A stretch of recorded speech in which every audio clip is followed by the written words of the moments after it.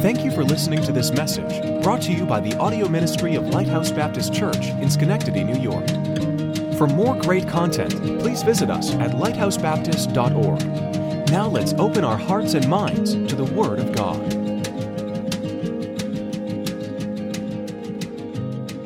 Of March, and we've been, again, I stole the theme from Project Veritas, not to give them any credit, but I did steal it, and it says, be brave, do something. And because we don't want to let just time go by. I had this discussion with someone just recently about time going by, and it just seems to catch up on you sometimes. And that's why it's important to be reminded that, you know, now's a time for action. It really is. There's so much that rides on it. And our testimony for Christ, our following Christ, there's initial personal benefits that we have. We're serving the Lord. We want to hear, well done, thou good and faithful servant. Nothing else will matter on that day. On that day, if you're before the bema seat of Christ, where you're rewarded for your Christian service, as opposed to the great white throne judgment where people are not saved and they'll be judged. But at the bema seat, the only thing that's going to matter is, well done, the good and faithful servant. So it's to be brave, do something. I have a feeling every single one of us, myself included, are going to look back and say, I was such a mouse. You know, boy, there's so much more we could have done. And I think that's true. And I don't say that lightly, we should just dismiss it. But I think when we compare the now against the then, we're going to think, I wished I'd given him more. And so that's kind of the theme behind it. We've talked about a few topics. The title of the first sermon was Be Brave, Do Something. We talked about God's might in us. We talked about being bravely in the fight. And we're going to wind up this thought on today's sermon, which I've entitled, The Battle is Within. And we're going to start by, we'll read Daniel 11:32, just as a springboard text. Daniel 11:32, and we're going to jump right over to Romans chapter 7. So Daniel 11:32. And it's the second part of the verse that is the operative part for this series. But Daniel 11:32 says, and such as do wickedly against the covenant shall he corrupt by flatteries. It's dealing with a previous topic that was considered. But the people that do know their God shall be strong and do exploits. That's us. The people that do know their God shall be strong and do exploits. Let's pray. Father, we thank you so much for the privilege of being in your house. Thank you, Lord, for the privilege of being under the influence of the Holy Spirit of God. He speaks to us. Lord, if someone here today is thinking, well, maybe I need to get saved, well, that's the Holy Spirit of God saying that. The devil wouldn't say it, and the flesh wouldn't say it. But boy, the Holy Spirit of God would say, come, receive the forgiveness that God has for you. Trust Christ. Lord, we pray that you give and repent. Lord, we need to turn from our sin. And Lord, we thank you for this time together. We pray, Father, that you'd quicken us. Lord, give us the strength of the Holy Spirit, that we might that we see that not by might, not by power, but by my Spirit, saith the Lord of hosts. Lord, we pray that you'd find in us people ready, willing, and able to embrace the truth you have for us today, the life that you have planned for us, and the wonderful opportunities you have before us. And Lord, we pray in Jesus' name, amen. So the battle is within. It's really, and we know this. This is true. I have a lot of respect for military, and there's a billboard somewhere out there. I've seen it, I don't know, on my travels, I see this one billboard, and it shows a Marine going through, by himself, obviously on a long hike, going through a creek, water and stony bed, and it's just, and it says something along the lines of, the battle is within. I didn't really technically steal that title, but boy, it's so true. And if you've ever been involved, how many of you went through basic training? Okay, Jim, okay, anybody else? I know Ginger's not here, but she had been through it. Chuck. When you went in there, you learned something, and I learned this in talking to anybody who's been through intensive training. It's mental. It's mental. You get in there, and oh, my stomach hurts. Well, after a while, you go in spite of, oh, my stomach hurts, right? My legs hurt. You go in spite. It's a mental thing. As much as physical, believe it or not, it's mental as much as it is physical. And when that billboard says the battle's within, it's that struggle. Anybody else, and the picture was to represent, in the middle of a very exhausting exercise. Anybody else would say, well, I'm tired. But the battle's within. And what you learn in military training, martial art trainings, I think primarily military training, and any extensive exercise in that way, is it's mental. You don't stop because your body gives out. That'll happen. But most times it's because the mind gives out. And so as an extension of that, and a foundation to that, actually, it's more important than simply that, is spiritually, the battle's within. Tim LaHaye, I think it was Tim LaHaye, wrote The Battle for the Mind many years ago. You read that book, Battle for the Mind? A lot of similar books written along that concept. But it's in here. This is where the battle is. And I say mind, it involves mind and heart, but the battle's within. Turn with me to Romans chapter 7, verses 23 through 25. This will be the first point for today, and it's following the title of the sermon, The Battle, It's Within. Romans chapter 7, verses 23 through 25. Paul, of course, this chapter has been named the defeated Christian chapter because he says things, it's just phenomenal the way it's written. And there's a lot of comments on this. Is he talking about Paul? Is he talking about a sinner in general? I think he's talking about Paul. He says I a lot. He doesn't say you or us. He says I. And what he says, we'll start in verse 18. We'll go down through verse 25. For I know that in me, that is in my flesh, dwelleth no good thing. For to will is present with me, but how to perform that which is good, I find not. For the good that I would, I do not. But the evil which I would not, that I do. Now if I do that I would not, it is no more I that do it, but sin that dwelleth in me. I find a law that when I would do good, evil is present with me. For I delight in the law of God after the inward man. But I see another law in my members, warring against the law of my mind and bringing me into captivity to the law of sin which is in my members. O wretched man that I am, who shall deliver me from the body of this death? I thank God through Jesus Christ our Lord. So then, with the mind I myself serve the law of God, with the flesh the law of sin. What it really says, in summary form, is the battle's within. And Paul's saying, I see another law in my members. There's a conflict. Everybody goes through this. You can't separate yourself from it. In 1 John chapter 2, verse 3, it says, for we know that when we see him, we'll be like him, for we'll see him as he is. Then we'll be like him. Then the old nature will be eradicated. While we're in the flesh, it's not eradicated. We have the struggles.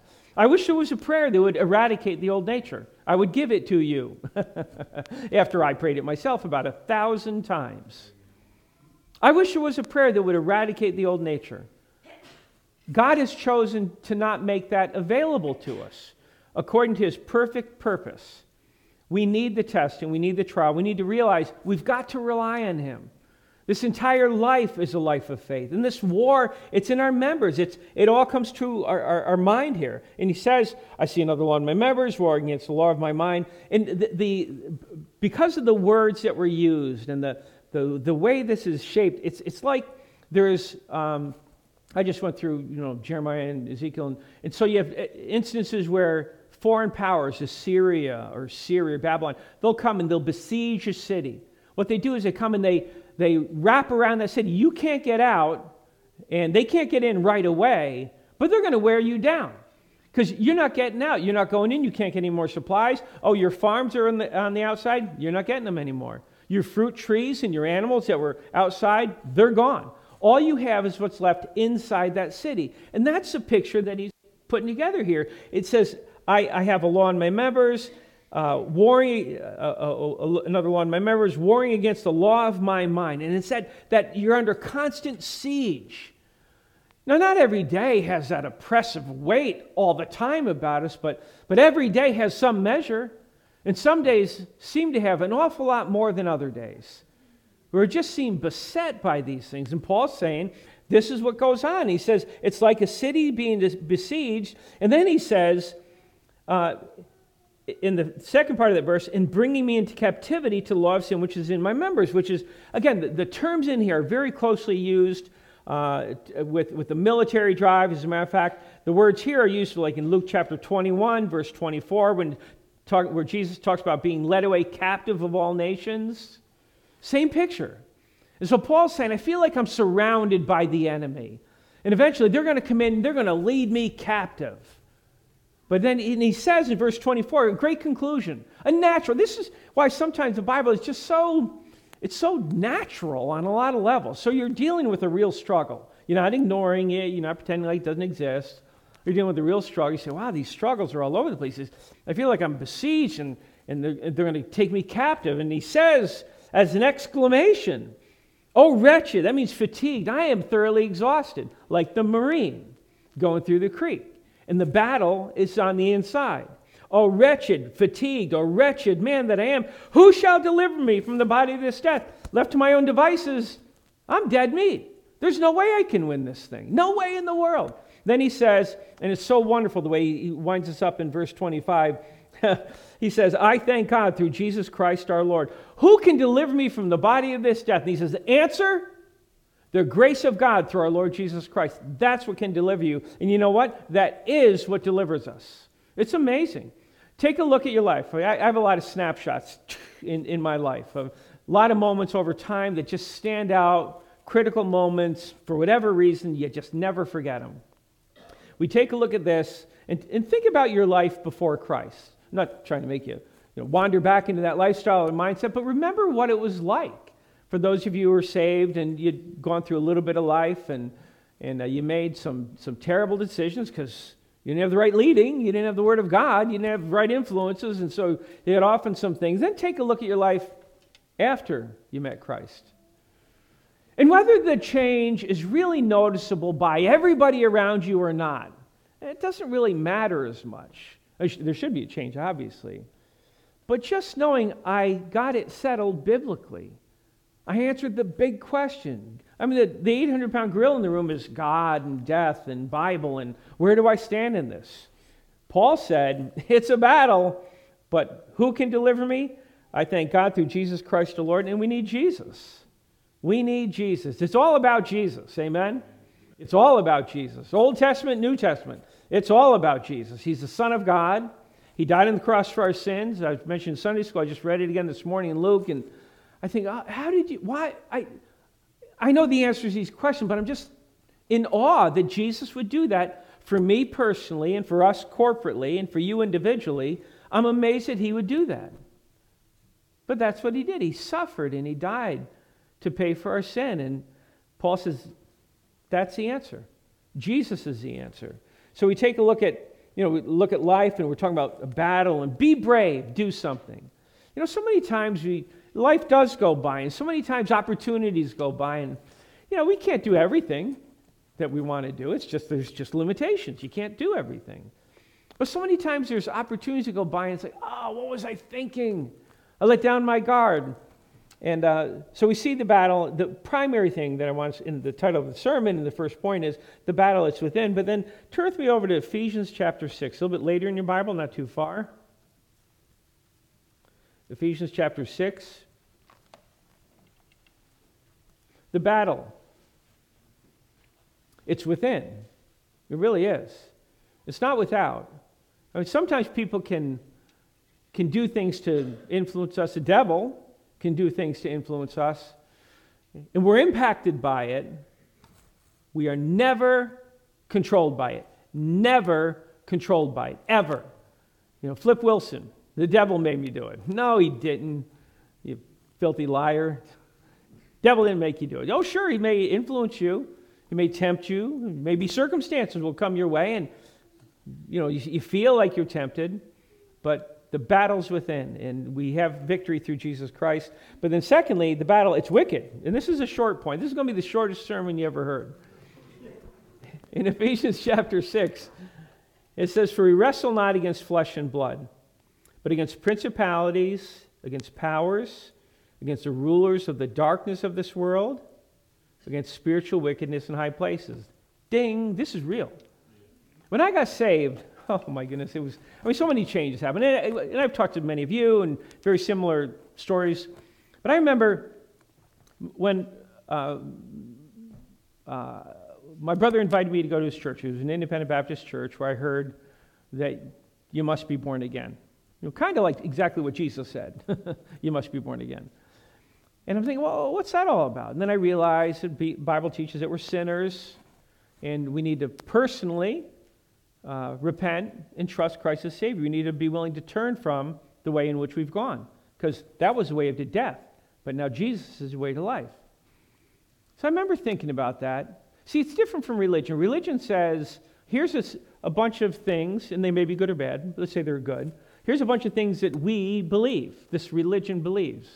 And a lot of people say, well, I'm in that religion, this religion believes that, maybe I'm okay. That's where it's missed. Because it's not a religious thing. It's not a corporate thing. I don't get saved because you're saved.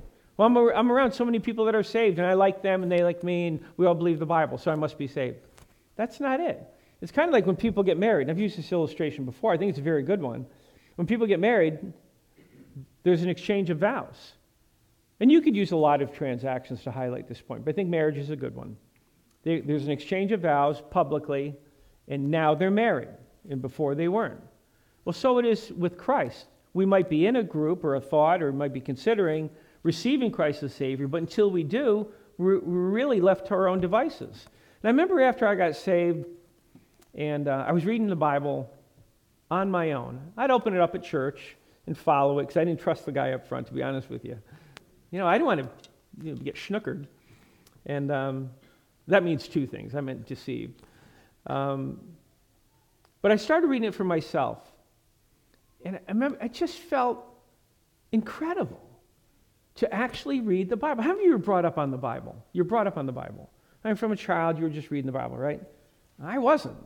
Brought up religiously in things compatible with the Bible, but I wasn't brought up on the Bible. And as I'm reading it, I'm like, this is incredible. I am reading. I can't say this enough.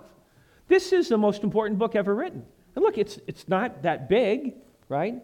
It doesn't read like the Reader's Digest, but it's not that big. The mind of God put into a format that we can understand and read, and I'm reading it. Well, what better book is there to read in all of the world, throughout all the time, through all of human history? What better book is there? None. What more important thing could I be reading at this time? I could read history books. Never really liked it. But I could read history books, maybe some sports things, current events. I could read those things.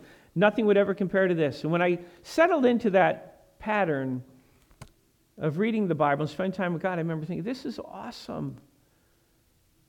Living with God, walking with God in the way that He's planned. And I don't claim to have done it perfectly by any means, but I'm just thankful I picked up some things, and the Word of God being one of them.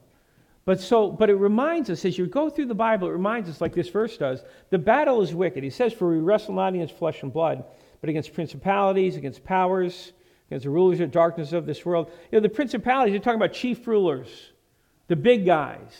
The devil, we wrestle against principalities, powers or authorities, the rulers of the darkness of this world, spiritual wickedness in high places. I mean, it's serious. When we get serious about living for the Lord now, we are a threat to the devil and his kingdom. We are. And he's going to try to upset us. There have been so many times, almost like clockwork, you can see, okay, now the devil's going to get involved because things are going so well. And have you ever had that happen? Things are going really well spiritually. It's like, oh, this is so good. And then, bam, you get hit with something. That's because the devil, and I don't want to throw everything to his credit, that's because the devil likes to upset us and get us off track. But the battle, it's wicked. It's a wicked battle, and we stand in the gap between the dead and the living. As Christians, as born-again believers, we stand in the gap between the dead and the living. So the battle, it is wicked. And then we're going to wind up on this last point. It's a little bit longer than the second point. But the battle, it's weapons. And for you grammarians out there, yes, I did move the apostrophe. The battle, it's weapons. In Ephesians chapter 6, verses 13 through 18, so he says in verse 12, for we wrestle not against flesh and blood, but against principalities, against powers, against the rulers of the darkness of this world, against spiritual wickedness in high places. So it's a spiritual battle. That's evident. Verse 13 through 18 talks about some of the strategy and how to win that spiritual battle.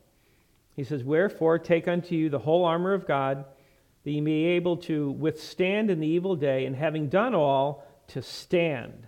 Stand therefore, having your loins girt about with truth, and having on the breastplate of righteousness, and your feet shod with the preparation of the gospel of peace. Above all, taking the shield of faith, wherewith ye shall be able to quench all the fiery darts of the wicked, and take the helmet of salvation, and the sword of the Spirit, which is the word of God, praying always with all prayer and supplication in the Spirit, and watching thereunto with all perseverance and supplication for all saints.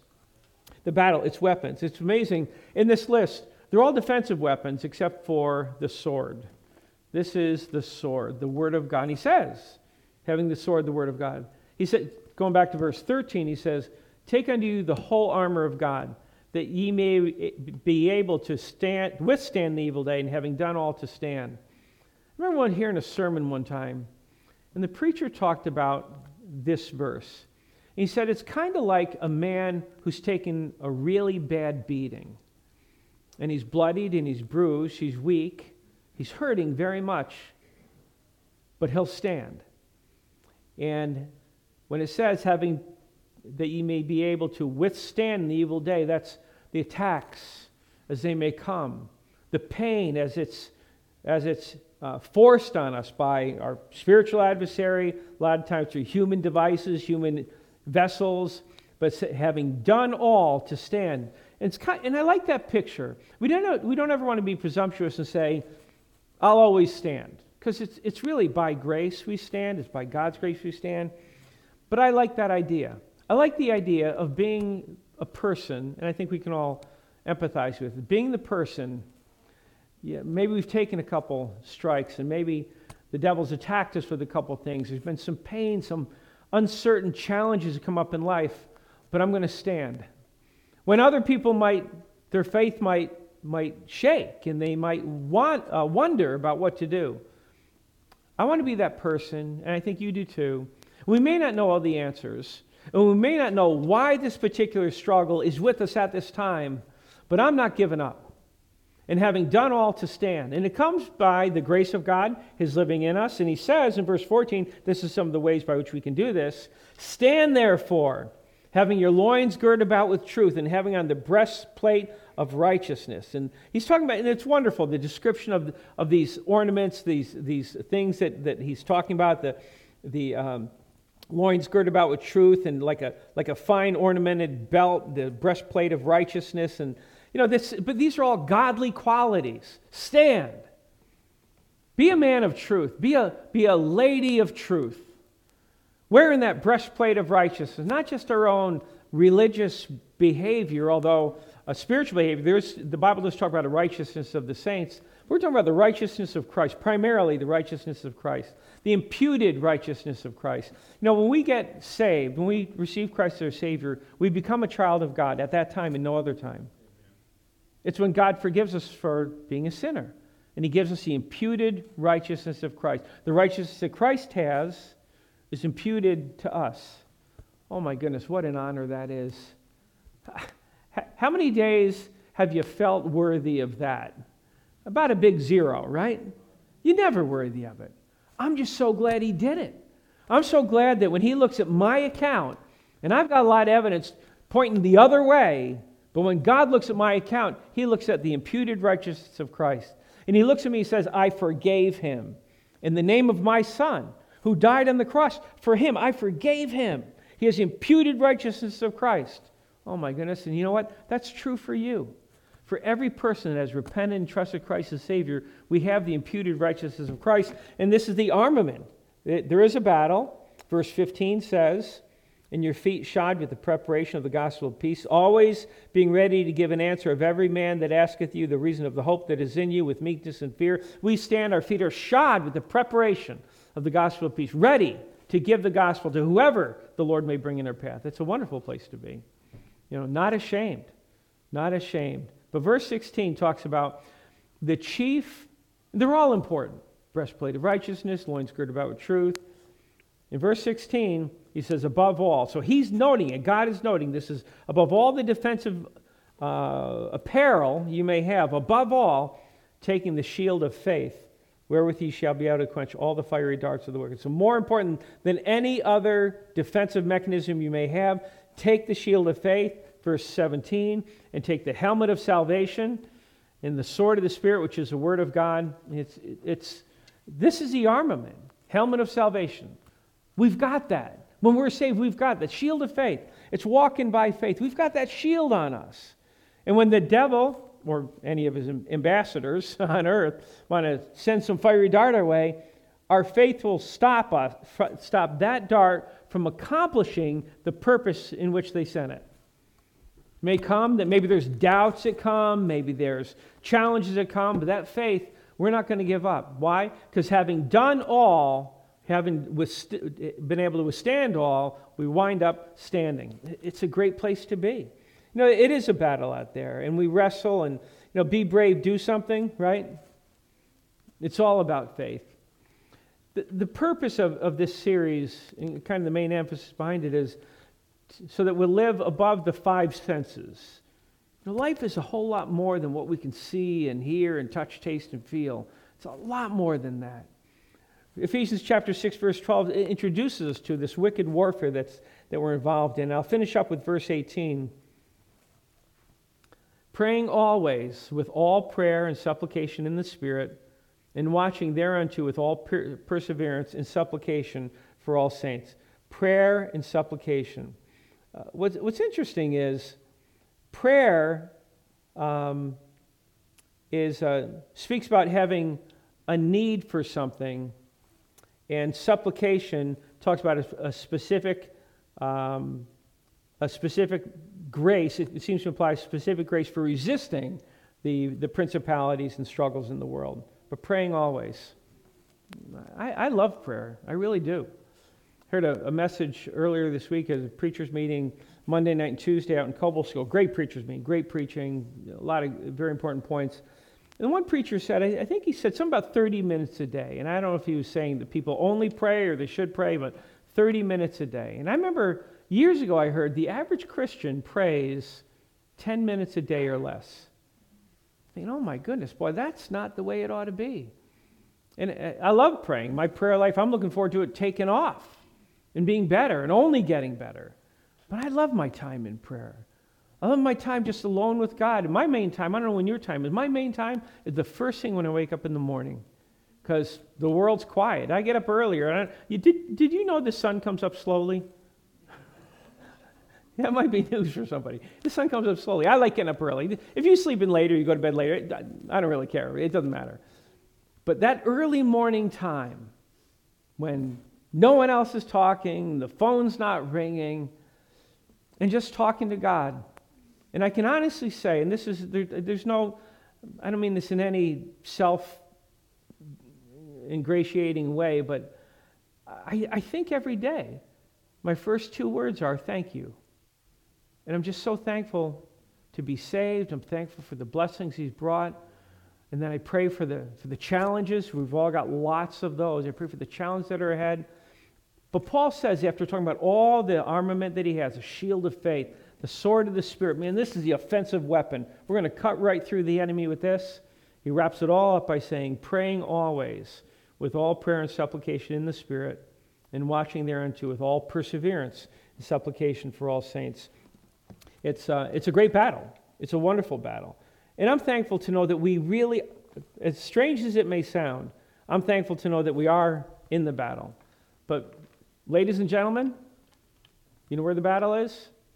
It's not primarily without. The battle is within. The battle is for our mind, the battle is for our heart, the battle is for our soul. And when God has control of our heart, mind, and soul, then the battles will be won. But the battle is within. We're going to stop there. I'm going to ask that we just bow our heads for a moment. You know, God always speaks to the inner man. He doesn't overwhelm us with miracles and visual events, but He speaks to our heart. Like that still small voice that the prophet spoke about and Jesus referred to and the Holy Spirit acts in accordance with. That still small voice. You know, life only goes for so long. We never really know how long it is. We want it to go well. We want a good life, a productive life, a helpful life. As Christians, we want a life that's going to matter. A life in which when we do stand before the Lord, we pray and we want to hear, well done. I know that's what we all want. But my question is really kind of twofold today. Number one, are you saved? And I know you might believe, and I'm speaking in general terms right now. I know you might believe, but have you asked God to forgive you? Have you repented? God, I'm so sorry that I'm a sinner. My sin is taking me down the wrong path. I need forgiveness. I need to be forgiven. And I need Jesus Christ as my Savior. I remember praying that young man, just before I turned 21 years old. I meant what I said then, and it's only grown since. If you haven't trusted Christ as Savior, we ask you very strongly consider praying now at invitation time. Come up, let us show you from the Bible how you can know for sure that you're saved. But then, Christian, the days are flying by. And we have to ask ourselves, what am I doing?